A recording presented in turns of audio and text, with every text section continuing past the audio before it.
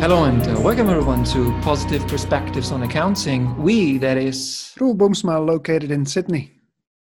And Lukas Goretzky, located in Stockholm, are qualitative researchers studying accounting as a social and organizational practice, meaning that we take an interdisciplinary perspective on accounting and try to understand how it is implicated in organizational processes. Now, in this virtual seminar series, we would like to explore together with you the enabling role of accounting in society, hence the name Positive Perspectives on Accounting. The idea for this virtual seminar series emerged over a bit in Sydney, but materialized into something more concrete when we were forced to go digital following the spread of the coronavirus. In this pilot episode of Positive Perspectives on Accounting, we would like to take a look at the role of accounting in a specific type of organization, namely so-called hybrid organizations. And we have chosen this topic not out of mere randomness, but because my colleague and friend Roel is doing research in this area. And through his in-depth research, Roel has gained very interesting insights that we would like to share with you in this episode. So Roel, hybrid organizations, that sounds a bit academic and also a little bit mystical. So can you explain to us in very simple words what exactly hybrid organization is, and also give us some examples for this particular type of organization? Yeah, sure. It's very mystical to start with, Lucas, so good question there. Now, hybrid organizations, they can be best described as organizations that incorporate aspects of different institutional logics. Now, these institutional logics, they can be defined quite broadly as the assumptions, values, beliefs, and rules that guide organizational behavior.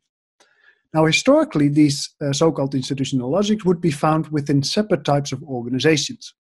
So, for example, private sector organizations would be driven by a commercial logic, public sector organizations would be driven by a so-called bureaucratic logic, and the not-for-profit sector organizations would be driven by a social welfare logic. Now, what we have seen in recent times, though, is that organizations have started to draw upon multiple institutional logics within one organization. So examples of such hybrid forms of organizing would include public-private partnerships, sports organizations, and social enterprises.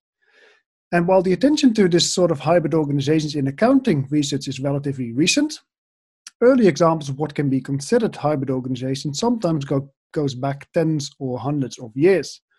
So large infrastructure projects involving rail development or road development have been using the hybrid model for years. And even if you think about some charities like Oxfam, they have been selling products in their shops for years in order to generate revenue in addition to grant and donation income. And why is it so interesting now for accounting researchers to go into this area and to explore it? So I think what makes it interesting is there's a lot of potential for tensions. So these hybrid organizations, because they deal with multiple logics, they need to develop strategies to cope with the presence of these multiple logics within the organization. So from a research perspective, it is particularly interesting to study such strategies in situations where there is an actual conflict or perceived conflicts between multiple logics. Now, if you think about social enterprises, the type of organization I mentioned earlier, what they do is they adopt a so-called profit for purpose model. So instead of using a traditional charity model of generating income to grants or donations, they actually generate revenues by selling products and services. Now, these products and services, they would be socially beneficial. So they would not have a negative impact on society. Or at least that's what they set out to do. Now, another example would be a sports organization. And these types of organizations, they are generally required to manage the tensions between performing well on the field as well as off the field. So that would be commercially. Now, furthermore, these sports organizations can also engage in community activities, which means that in addition to this commercial and professional logic, they would also need to manage a third logic, which would be the social welfare logic. So with all these tensions, it's interesting from a research perspective to look at how accounting may play a role in managing the tension. To draw upon the findings of a study I've been recently involved in, and that focused on sports. So the study examined the role of financial reporting in the Gaelic Athletics Association, or shorter the GA, which is a large Irish community-based amateur sports organization that promotes Irish sports, culture, and pastimes. Now, this study was conducted together with Conor Clune, who actually designed the Ledger project, and Richard Pucci. And what we found in this study is that accounting can actually have a very conflicting role with respect to the management of coexisting logics. So on the one hand, what we saw is that the GA's management would use transparency to very detailed financial reporting to demonstrate to the members the benefits of commercialization. Now, this was most visible in the controversial sale of TV rights, so the TV rights of the GA, to Sky Sports, a British pay-per-view broadcaster. And what happened there is that the organization was very transparent about how the revenues would actually benefit the organization's members, as 82% of the TV rights benefits would flow to grassroots member organizations. Now, on the other hand, what we also saw in the study is that financial reporting rules were sometimes also actively ignored by member clubs to facilitate under-the-table payments to club managers. Now, remember that this is an amateur sports organization, so no one can be paid for either managing or playing the sports. So while these under-the-table payments went against the mission of the organization, it still happened. Yeah, and while managers were aware of this, so the GA's management, they actively decided against organizing in order to investigate or further investigate the issue. Which means that in this case, in the first situation with the TV rights, accounting was used in order to make visible how two logics were aligned. In that case, a commercial logic with a social welfare logic, whereas in a different situation, accounting was not used. Yeah, so purposely not reporting something help the organization in managing tension between the commercial logic and the social welfare logic of the organization, which is underpinned by amateurism. Roel mentioned how creating transparency is an important role for accounting in hybrid organizations. And this creating transparency is also interesting with respect to the success of a hybrid organization, which I suppose is not so easy to kind of define, given that you have different values and different beliefs, and that also might affect how you think about success in an organization like that. Based on your findings, I mean, how do these hybrid organizations define success, and what role does accounting play? Last year, I conducted a study on social enterprises together with my honor student and my colleague Wai-Fong Chua. Now, in this study, we focused on a group of small social enterprises based in Sydney. And these social enterprises, they work towards a social mission, but they also have commercial goals. So they also want to generate revenues through other means than applying for grants or donations. Now, what we focused on is how these organizations assessed and accounted for their social performance and whether or not this was in tension with the financial goals of the organization. Now, again, when you look at these social enterprises, and when you use the language of institutional logics that we used earlier in our discussion of the GA, these organizations, so social enterprises, can be seen as blending organizing elements based upon a commercial logics with elements that originate from a social welfare logic into a new profit for purpose logic. Now, what we found is that a lot of organizations these days call themselves social enterprises or social entrepreneurs. Now, what we noticed that while all of these social enterprises had some blend of commercial and a social welfare logic, the logics could actually be blended in a couple of different ways. So what we, for example, identified is a difference between so-called profit-driven social enterprises and purpose-driven social enterprises. So while both of these types of organizations would have a blend of commercial and social elements into their organizing principles, the blend was not always the same. So you could say that the organizing elements of profit-driven social enterprises would consist of a blend of 70% commercial and 30% social welfare. Now, the blend within purpose-driven social enterprises, on the other hand, would be more like 30% commercial and 70% social welfare. So our analysis indicated that the type of blend of commercial and social welfare logics would actually influence the role of accounting and the preferred approach to accountability within these profit-driven and purpose-driven social enterprises. That's, I think, very interesting. And it seems to me also that this blending is a nice contribution to the literature, because I think that's a mechanism that has not been described in that particular way yet. And maybe you can give us a concrete example of how accounting plays out in this process of blending from your study. Yeah, it's important to note that the notion of blending institutional logics is theoretical at this point, so we don't really know that much about it in practice. So we don't know how it plays out in practice, or how organizations manage the blend, or what the role of accounting is in managing the blending of different logics. Now, what we found within the distinction between profit-driven social enterprises and purpose-driven social enterprises, that the role of accounting and accountability within these two types of social enterprises is very different. So if we start with the purpose-driven social enterprises, what we noticed is they had a very negative attitude towards profit.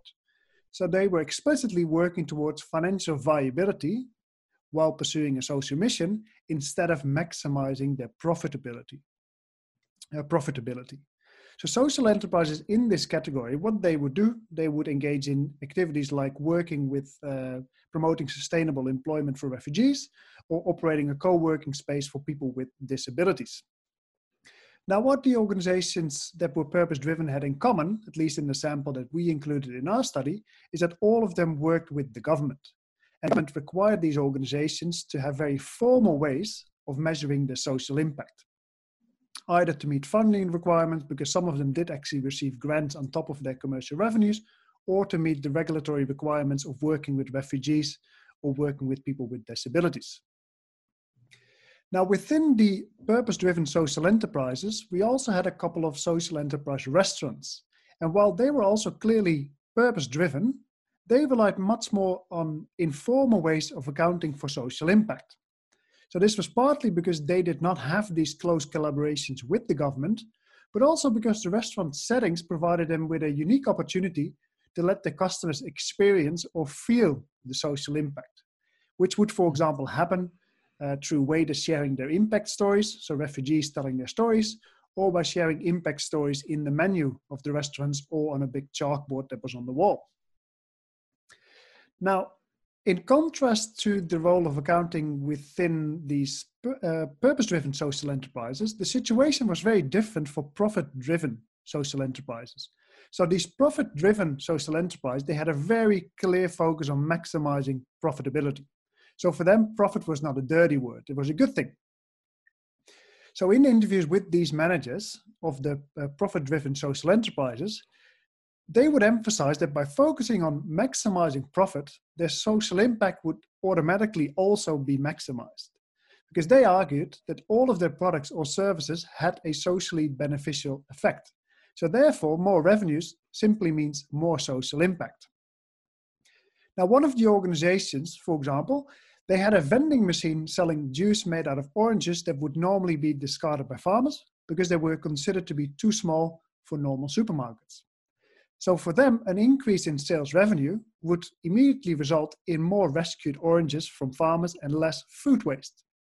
So because of this assumed direct link between revenues and social impact, these organizations felt there was no need to continuously and formally measure their social impact. So they considered this to be way too expensive, and they did not see any benefits or any new insights coming from this type of measurement. So they pretty much just stick with financial reporting and believed that insights into revenues would provide them with insights into the social impact that they would have. So in summary, what we saw is that the term social enterprise is very much an umbrella term. So it's not just one type of organizations. Social enterprises can operate very differently. They can focus on very distinct activities, so a lot of different types of activities. And the role of accounting within these organizations can also take different forms. So what we saw that some social enterprises, the purpose-driven social enterprises, that they would mostly rely upon either very formalized social impact measurements, or in the case of the restaurants, very informal mechanisms, whereas the profit-driven social enterprises, they mainly relied upon financial measures, so financial reporting, and did not engage at all in any kind of social impact measurement, be it formal or informal. And that's, of course, very, very interesting when we think about accounting and what accounting actually means, because what your findings show is that maybe we have to think differently about accounting and also think about different forms of doing accounting, different forms of measuring performance or creating transparency about performance or accountability. Since all organizations, also the traditional, whatever that means, for-profit organizations are expected to not only perform on an economic level, but also on a social and environmental level. So sustainability, corporate social responsibility play an important role for all types of organizations nowadays. So based on your research, is there anything where you think that traditional for-profit organizations could learn from hybrid organizations? Yeah, interesting question. What came up in the interviews we had with these managers is that some argue that in the future, in the near future, in their view, social enterprises would be the only way to go about an enterprise. That without being social, you would not have the license to operate in society anymore. And that was sort of wishful thinking on their part as well. But you do sort of see this in society though, because if you look at the mission statements for, let's say, a business school or the university or any for-profit organizations, they also want to do good. So they used to pretty much focus on minimizing harm, so minimizing waste, minimizing air pollution. But what you see now is that organizations actually want to have a positive impact on society. So in my view, there's been a bit of a shift to accounting for how you go about minimizing harm towards actually demonstrating that you have a positive impact on society. And I think there's a role of accounting there as well that can assist organizations in finding the best ways to go about it. And again, it may not be this one model that would apply to every organization. There might be different formal or more informal mechanisms that would be most suited depending on the nature of the organization. What would you recommend to a controller working in a hybrid organization or in a, well, again, let's say a traditional for-profit organization that is trying to be more sustainable? What should they do when they do accounting? Yeah, good point, Lucas. So this would not particularly be my area of expertise, but I do think there might be a change in the role of the controller, where he might, for example, move from a more traditional controller role to becoming more of a business partner. But I think it would be wise to have another podcast to further explore the changing role of the business partner in a changing world. I think that's an excellent idea, and also what we should do then. So in one of our next episodes, we should take a look at the controllers and maybe how, in a context of sustainability and hybrid organizations, their role change, maybe how they have to rethink also what they do and what contributions they can make to the organization. But Roel, I think that was extremely interesting today to talk about hybrid organizations. I learned a lot, and I hope that our viewers and listeners also learned a lot about hybrid organizations and the enabling role in these type of organizations. So having said all that, we hope you enjoyed this pilot episode of Positive Perspectives in Accounting. Please let us know what you think, and also if you have suggestions for a topic that we could cover in one of our future episodes. And also, if you would like to get involved and share your positive perspectives on accounting with us in another episode of this virtual seminar series. Thanks for tuning in, and we look forward to welcoming you in the next episode. Happy accounting, everyone.